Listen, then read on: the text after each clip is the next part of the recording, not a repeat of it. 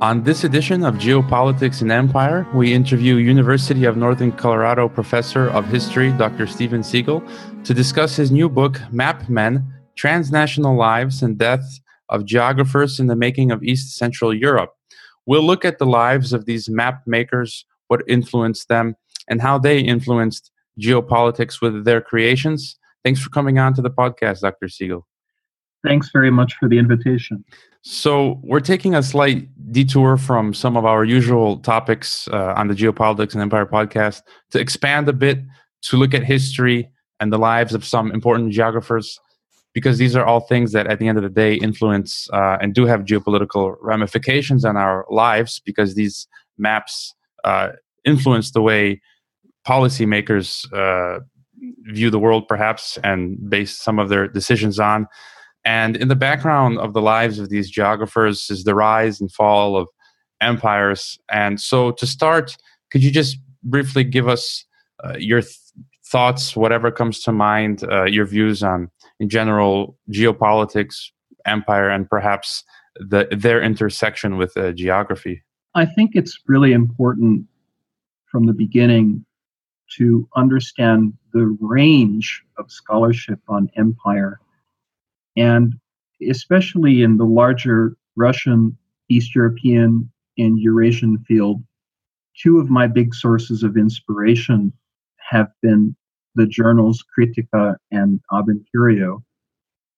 Both of these journal initiatives for academics and for experts came out of the fall of the Soviet Union, and I think came out of the understanding, which was a very big turn in the mid to late 1990s and early 2000s under the Bush years, that the United States was also an empire and that the United States should be included in the larger comparative transnational study of empires. So some of the inspirations for me were these two journals. I remember when I was a graduate student reading Dominic Levin, for example, or the work of Ron Suney in the Soviet field. And I kept thinking that there had to be a way through maps to understand geopolitics, not just in the classical way as geopolitics emerged from Rudolf Schlein and Halford Kinder or Friedrich Ratzel and some of the classic theorists, but getting deeper into the world of map production, not just mental maps, but actual maps. So I saw, I think, in my previous books, Ukraine Under Western Eyes, which I published with Harvard University Press in 2013, and in Mapping Europe's Borderlands, Russian Cartography in the Age of Empire, which was published by the University of Chicago in 2012. To locate maps as artifacts, as texts, as objects for exchange, and ultimately not just as tools, but as evidence of their creators' more subjective and emotional lives. So, in a sense, Map Men as a book project, when I started it in 2010, came out of this world of imperiology, or this study of empires in a comparative and transnational kind of way. So for Mapmen, then I took 5 characters who are my 5 protagonists, part of the quintet in the book. Each of these characters represent an empire. Some of them are large, like for example, Isaiah Bowman, who is presiding over the American Empire as a geographer who is working in service to Woodrow Wilson, later to Franklin Delano Roosevelt. And some of the empires are small. For example, my other character, one of them is Count Paul Teleki of Hungary, whose country after World War I, with the Treaty of Trianon, has shrunk from 20 million to about 9 million, 8.5 million people. And I think because this podcast is so concentrated on geopolitics and empire, my first point would be that these geographers are not just geopoliticians. They're not just theorists like Halford Mackinder was a theorist, but they were very deeply in the 19th century engaged in the earth sciences and Erdkunde. So this approach that I have in MapMen, I would say, is more transnational than comparative. It's not just taking a typology or a range of countries and predicting their rise and fall or studying their structural reasons for rise and fall, but taking actual characters and actual map makers from within the empire. And you describe in your book how some maps can be deceiving. And if you could just talk a little bit about this, because often I think most people, when they look at maps, they just view them as neutral and objective. I think that's the impression most people get, when that's definitely not the case. And as well as you mentioned the 5 different geographers and the mapmen and the different areas of the world they come from, they had their own biases. Some of them perhaps were racist, their different ideologies. So could you talk about how maps can be deceiving?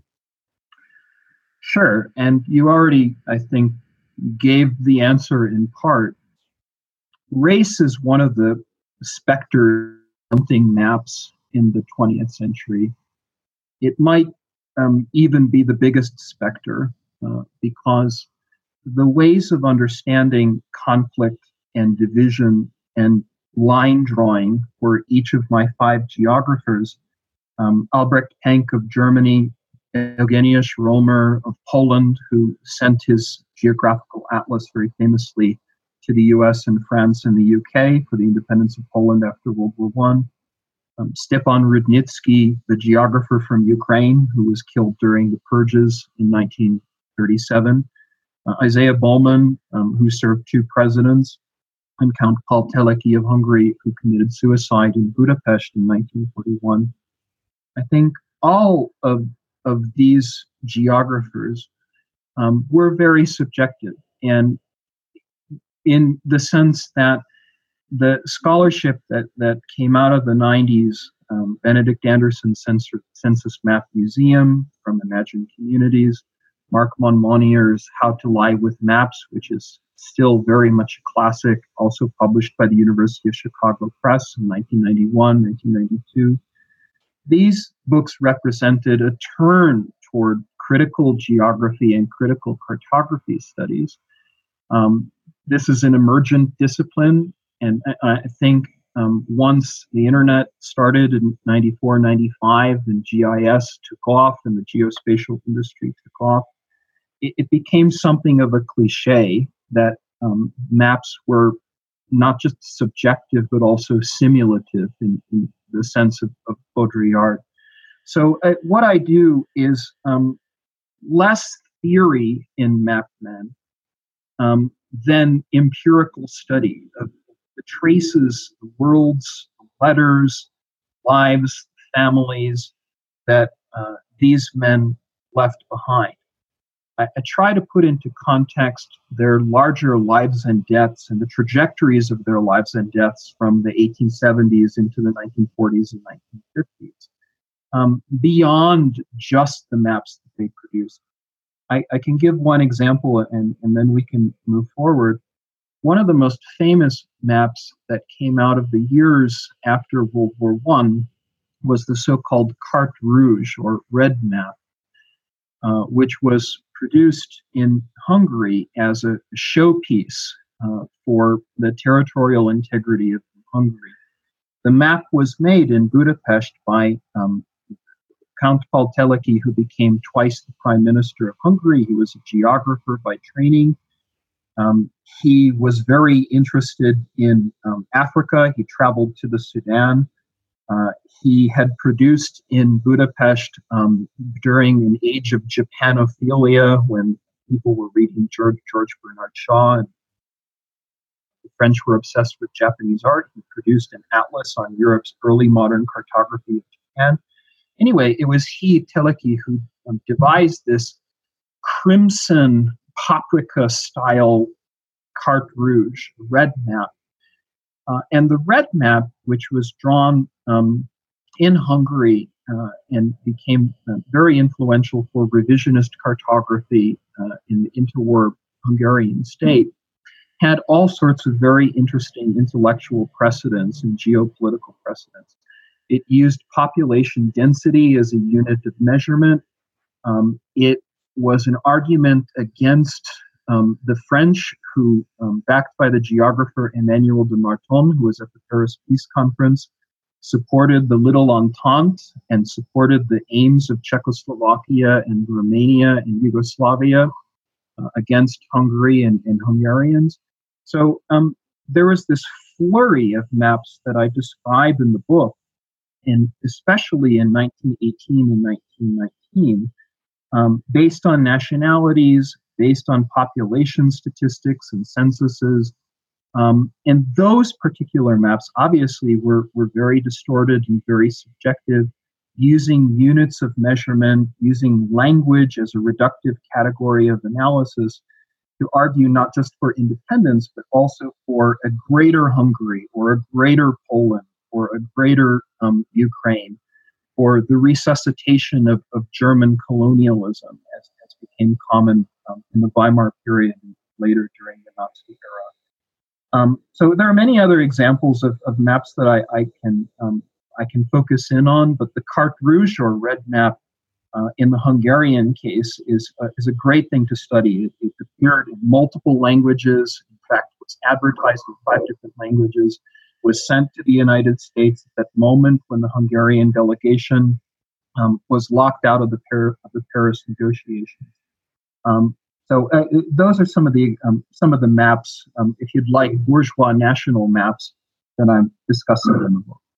And just briefly, you mentioned Teleki and the Japanese map, and in your book, in some instances, and in this instance, you mentioned how he hadn't, I guess, been to Japan and didn't know the language, and some of the geographers in some of their publications were criticized. And in some of their publications, were they perhaps slightly incompetent, or how much did it affect the fact that he hadn't been to Japan?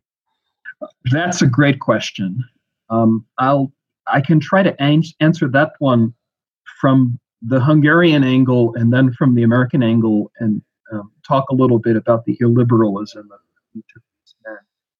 So Teleki was very much a colonial geographer. His family in Transylvania went all the way back, probably 15, 16, 17 generations. His great-great-great-great-grandfather, Mihai Teleki, back in the age of negotiation between Transylvania and the Ottoman Empire and the borderlands, had been extremely influential in Hungarian politics. But Teleki, like the other geographers, came to geography very late in the 1890s and early 1900s. Geography had already been established earlier in the century in Europe. For example, the founding of geographical societies in 1821 in Paris, in 1828 in Berlin, in 1830 with the Royal Geographical Society, and for that matter, in the Russian Empire with the Imperial Russian Geographical Society in 1845. So Teleki, together with a lot of the other geographers, really didn't quite know how to make geography into a profession. What they did and how they were rewarded was to hitch geography to colonial projects, not just geopolitical projects, but colonial projects. Teleki, I don't think, was very good at drawing maps at all, but I think he understood the information, and especially the statistical information drawn from censuses, that needed to appear in maps to make maps into more authoritative looking artifacts. Another really good example of this, and this is my path to the United States, would be the geographer from Poland, Eugeniusz Romer, who is a really big focus of my book. He, like Teleki, was an aristocrat from a very old aristocratic family dating back to the 15th century. It was he, Romer, who from Habsburg Galicia in Austria-Hungary produced probably the most influential atlas of the 20th century, and certainly the most influential atlas of Poland in Poland's history. He created it in the early years of the war while he was in Vienna. It became the Geographical Statistical Atlas of Poland, a model for many future 20th century national atlases elsewhere in Eastern Europe. He sent it to the United States through his friend Isaiah Bowman, and it made its way into the hands of Woodrow Wilson himself. So if we're talking about geopolitics, when Wilson creates or has the idea for his 14 points as an address to Congress involving the United States in Central and Eastern Europe and the world after empires, he draws directly from Eugeniusz Romer's atlas. The last example of this would be Isaiah Bowman himself, and I'd love to talk about him some more, but I'll just give a couple of basic points about him and his own incompetence. Bowman himself became the director of the American Geographical Society in 1915, and Woodrow Wilson appointed Bowman, who had absolutely no knowledge of East European languages. He knew German, a little bit of French, and some Spanish, but no Slavic languages, no knowledge of Russian, was very much an anti-communist. He was appointed by Wilson as the chief territorial specialist to prepare the U.S. Commission of Experts called the Inquiry and later the Committee to Negotiate Peace for the Paris peace talks at the beginning of 1919. Bowman was a little bit better than Teleki at drawing maps. He certainly wasn't as good at doing it as Romer, who had his own cartographic firm in Poland. But Bowman, without really any knowledge of Czech or Romanian or Hungarian or Croatian or Serbian, Ukrainian, or even Russian, was responsible as the territorial specialist for mapping out half of the European continent. And he, with his friendship together with Romer, was a fierce advocate for the independence of Poland. Bowman, who had studied geography at Harvard and Yale and had been an expert on settlement issues in South America in the 1900s, then became very, very anti-communist and much more conservative, especially in his later years in the 1930s and 1940s. So these are some of the people that I discussed. They were the drawers of maps. They certainly prioritized particular things. For Bowman, it was population and settlement. Teleki, it was nationalism and population density.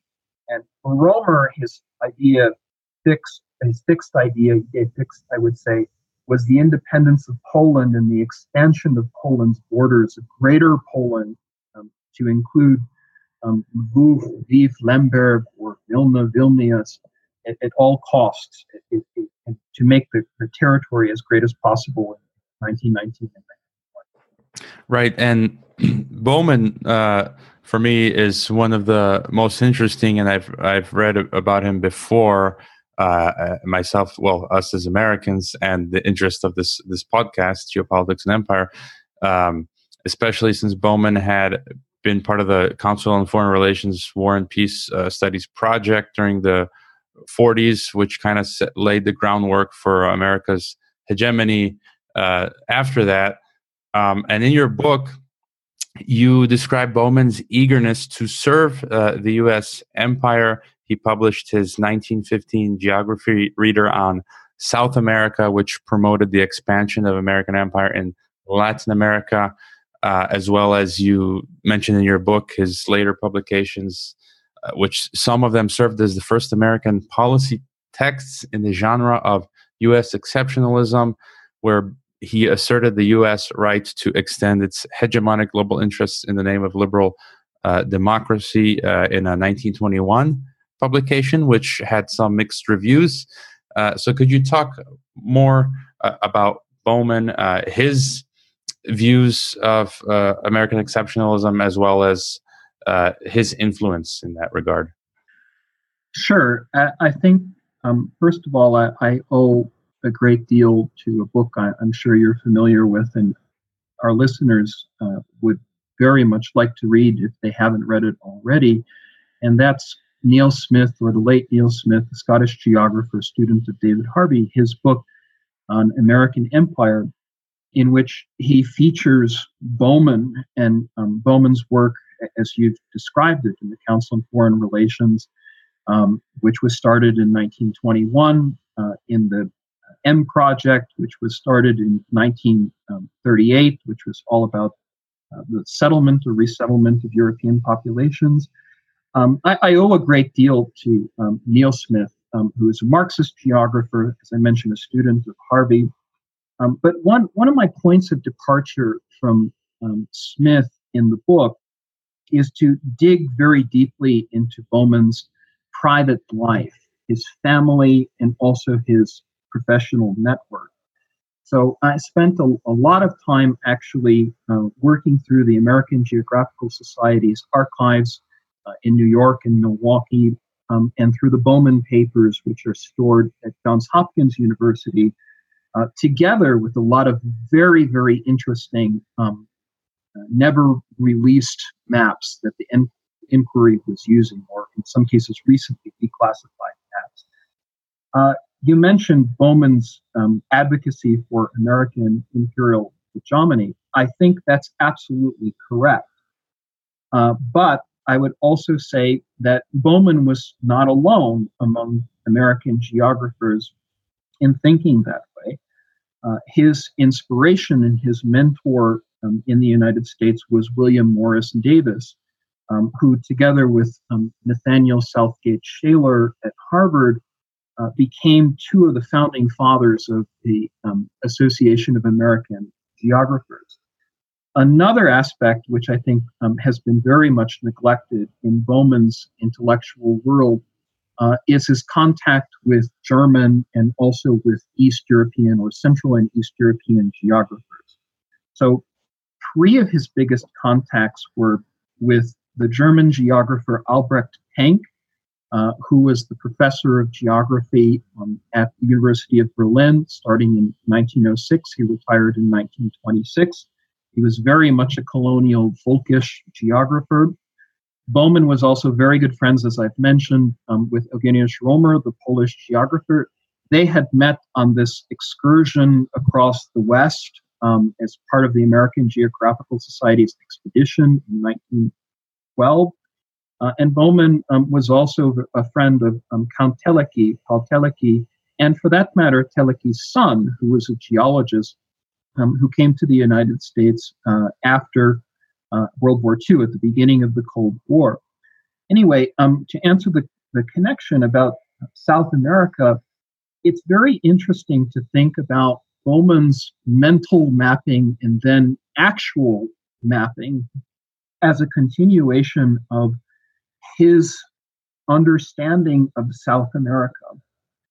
So, for instance, in this network, one of the books that Bowman reviewed in the year after the Council of Foreign Relations was formed was a book by Albrecht Penck's son, whose name was Walter Penck.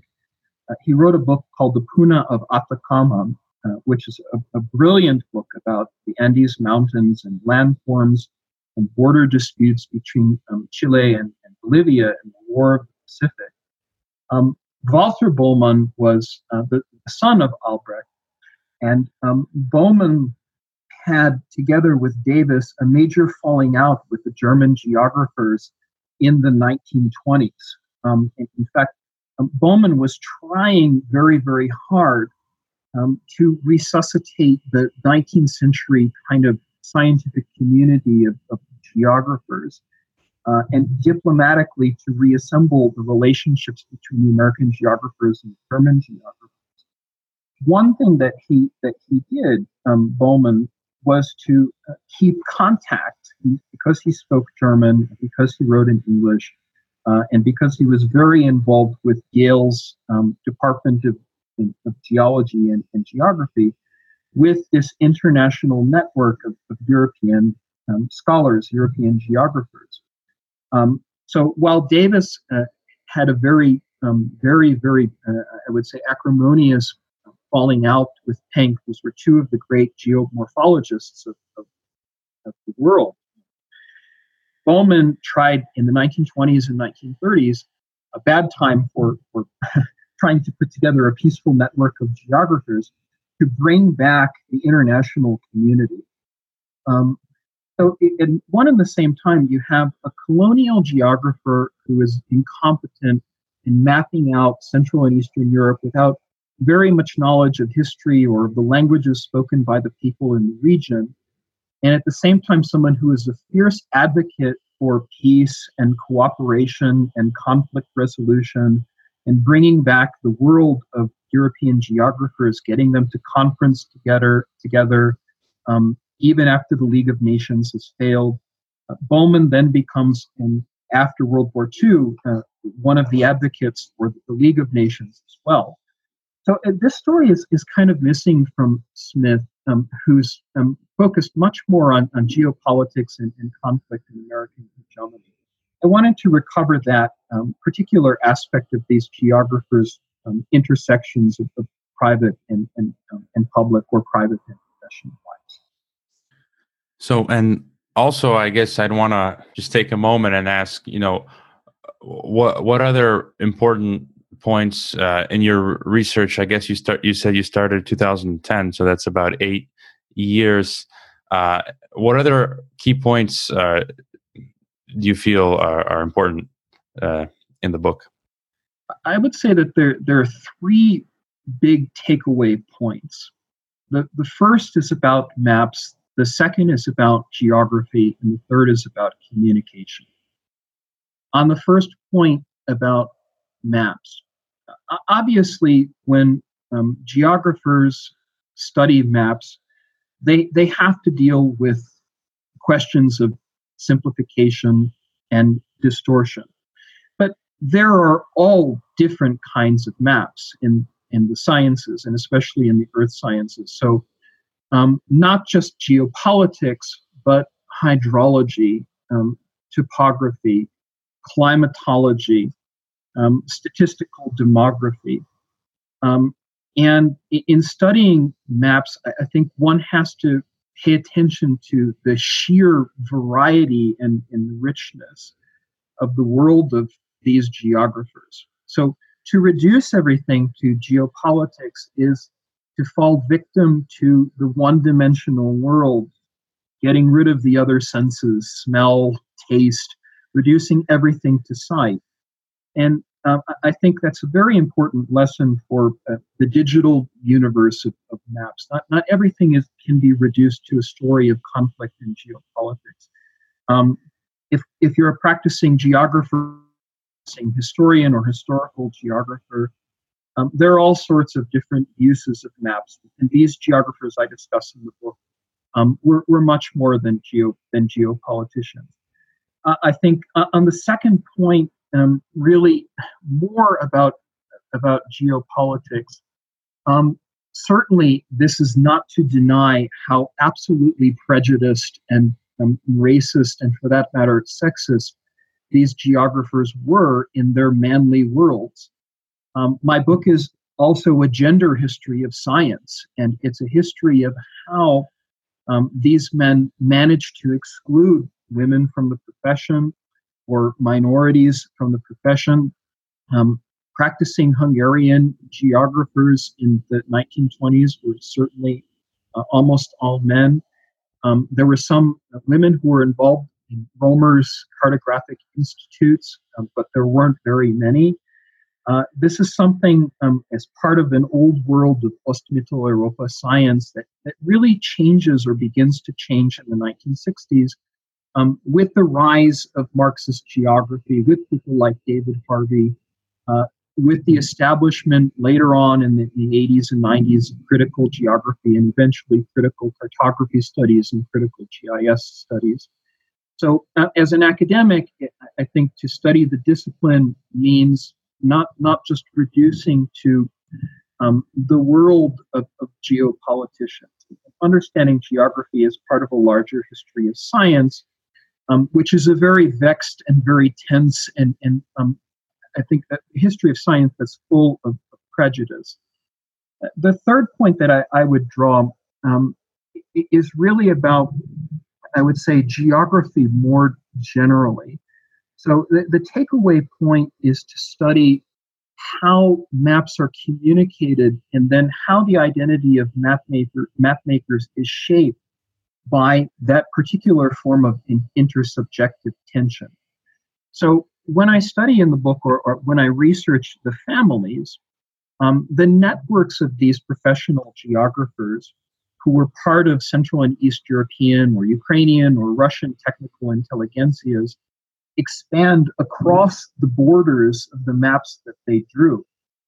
And that takes us all the way up to the present. So issues such as the Russian-Ukrainian conflict, which is often framed as a conflict between two nationalities, or in which Ukrainians and Russians can be called ethnic and represented only by their languages.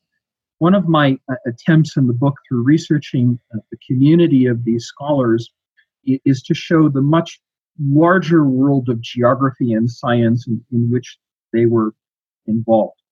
So to talk about maps as just distortion or just geopolitics, I think is extremely reductive, and that would probably be my biggest takeaway point from doing research on the internal worlds, the emotional worlds of all. And you mentioned Ukraine, and so let's talk about that a bit. I believe you've written a book previously on Ukraine, and you were telling me that you're kind of new to Twitter, and that's how I first came across your work. And actually, I found your Twitter feed very resourceful. You publish a lot of interesting maps and commentary, and then through your Twitter feed, I find other academics and something interesting with the situation in the sea, the recent situation with the naval ships between Russia and Ukraine. You published a comment how many news outlets were just kind of hyping stuff out of proportion, and you were talking about something called viral maps. So could you talk a little bit about this? Yeah, as someone who is an academic and a practicing historian who's done research on geography and cartography now for 20 years, I joined Twitter back in June of 2018 when MapMen was published by Chicago. But I'm relatively new to it. And one of the things that has astonished me following viral maps and how maps get popularized is that sometimes the worst maps are the ones that go viral. Not the most sophisticated maps, not, let's say, Choropleth maps or maps which extensively use census data or maps which are very skeptical toward red-blue electoral mapping and gerrymandering. But it's the one-dimensional maps and the flat maps, or it's the maps that color in a particular territory as a kind of land grab. There were many observers who saw this in the 20th century. The map is not the territory, as Alfred Karibsky wrote, or maps precede territory, as Jean Baudrillard wrote, in talking about simulacra and media and spectacle. I think the Ukraine case especially in the context of Euromaidan and the Crimea annexation in 2014, was a real turning point. And it was a turning point because I have an article, by the way, if you follow me, not just on Twitter, but on Academia EDU, it's coming out at German publications, German volumes.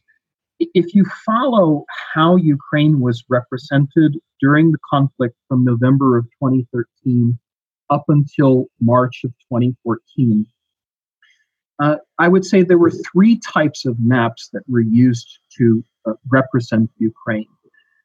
One was sheer, maybe even brute geopolitics, that is, pipeline maps. Those pipeline maps appeared in major news outlets. They were in The Guardian. They were in Mother Jones. Those particular maps as a way of understanding and explaining the conflict.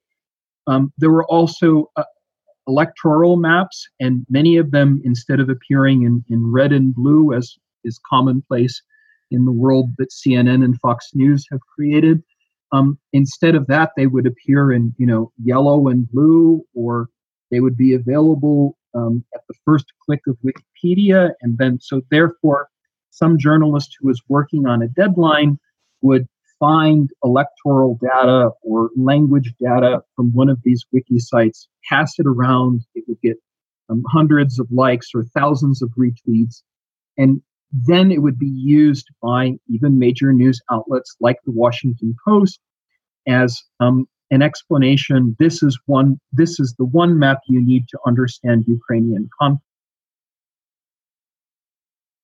And then, of course, the nationalities maps, which is something that I tweet about quite a lot. Nationalities maps, if you go back to Yugoslavia during the 1990s at the very least, and to Tudjman's famous napkin, Gerard Toll at Virginia Tech writes a lot about this for Bosnia. To study those particular maps in media, which are reducing territories or reducing, I would say, populations to nationalities, and then advocating for a greater Serbia or a greater Croatia. These were commonplace much earlier in the century. If you study how Poland was represented, they're common even now in the ongoing conflict over Crimea. So, if you take, for example, the issue of bias or sensitivity, you'll see maps in Hromadske Radio or in Radio Free Europe, where Ukraine, now under martial law, is colored in orange to suggest the necessity of referring back to the Orange Revolution. You'll see representations of ethnic Russians, and then with particular percentages in Russian media on official state television every now and then. So, then to study how these maps are passed around, by whom, often with blind clicks or blind retweets, is an extraordinarily important part of the research that we're doing in Eurasia and CIS and in Eurasia, I would say, for the next decade. One short example of this, one kind of last example I would give is that geopolitics is not just a story of conflict. So obviously there is a contentiousness between Ukraine and Russia. There is a war that is going on in the Donbass, in Donetsk and Luhansk, in the republics. The seizure of territory, the seizure of the sea in Azov through the Kerch Strait. But, there are also, let's say, media-generated or even newspaper in the old-fashioned way generated conflict as a way of selling copies and in a sense, promoting war. So for the Ukrainian case, one of the most common maps that I see right now is the conflict, with scare quotations, between Ukraine and Hungary in Zaporizhia, near the city of Uzhhorod or Uzhhorod, over the issue of borders or over the issue of Ukrainian minorities or Hungarian minorities. I think if you're to do research on the history of photography, it would be great to kind of try to trace who is making these maps, what kind of agendas or biases or, say, emotional lives and subjectivities they have, why it's getting passed around, for whom, for what purpose. Is it just alarmist, as in, this is another conflict we need to watch out for? Or is it a staged and performed conflict that is being advanced through maps for particular reasons? I don't have really good answers to this, but I think as one studies the history of conflict going forward now after the Russia-Ukraine situation in 2013, 2014, we need to pay very close attention to these future Nagorno-Karabachs, if you will, in CIS or maybe even elsewhere in Europe. Yeah, I think this is an important point because I've been fooled numerous times, and especially on social media, when I'll find out that something is not right, I will definitely undo the retweet or delete the post. And do you have any final thought or comment to leave us with? Sure. And, lastly, also, one more time, thank you for the interview. In the next books that I'm writing, I'm actually working on 2 right now. I'm studying lines, and lines, the drawing of lines, not just as a source of conflict, but as a source of distinction, differentiation, separation, and violence. I would recommend that people who are studying Russia and Eastern Europe and Eurasia expand their worlds much more widely and read books, for example, on the history of cartography in Thailand. Siam Mapped by Thongchai Winichako is a classic book.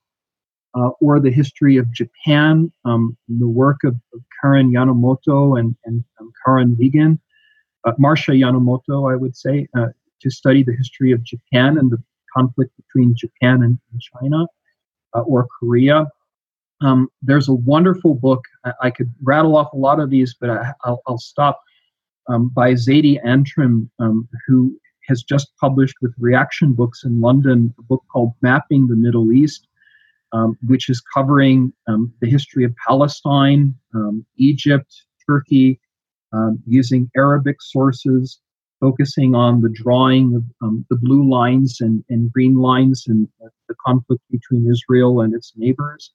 So not just, let's say, to get trapped in Ruski Mir or in Ukrainian nationalist politics or the rise of fascism and the rise of liberalism in Central and Eastern Europe, but to try to understand before one just likes or loves or clicks or retweets the longer history of these maps and how they were produced, going back sometimes not just decades but hundreds and thousands of years. All right, and you're on Twitter, as you said, since June. Academia.edu, and we'll post the links. And is there anywhere else people can follow you and support your work? Sure. So the book is available. MapMen is available through Kindle and through all sorts of other electronic means, but you can get it for as low as $8 to $10. You can follow me on Twitter, Academia and ResearchGate. I'm also there. I'm very much a proponent of getting beyond the firewalls that are created by institutions. I put all of my journal articles and sometimes even my working papers online. I have a new piece which I've been writing called Murder of a Transnational Mapman, about a Belarusian geographer and soil scientist whose name was Arkad Smolich. That piece is available. If you want to read it, this was a person who was killed during the purges at the age of 47 in Belarus by the NKVD. So I'm pursuing more work on borders and mapping and the drawing of lines, and I do hope that people who are interested in this on social media will find my work and write to me or respond to me. I'm always very happy to answer questions on Twitter or elsewhere if there is interest. So definitely do check out Dr. Siegel's Twitter. It's very resourceful, very useful, and definitely check out his book. If you do purchase it on Amazon, just a few days ago for Geopolitics and Empire, we created the Amazon Associates referral link. So you can help us out by using our Amazon referral link to purchase the book. And thank you again for your time and the interview. My pleasure.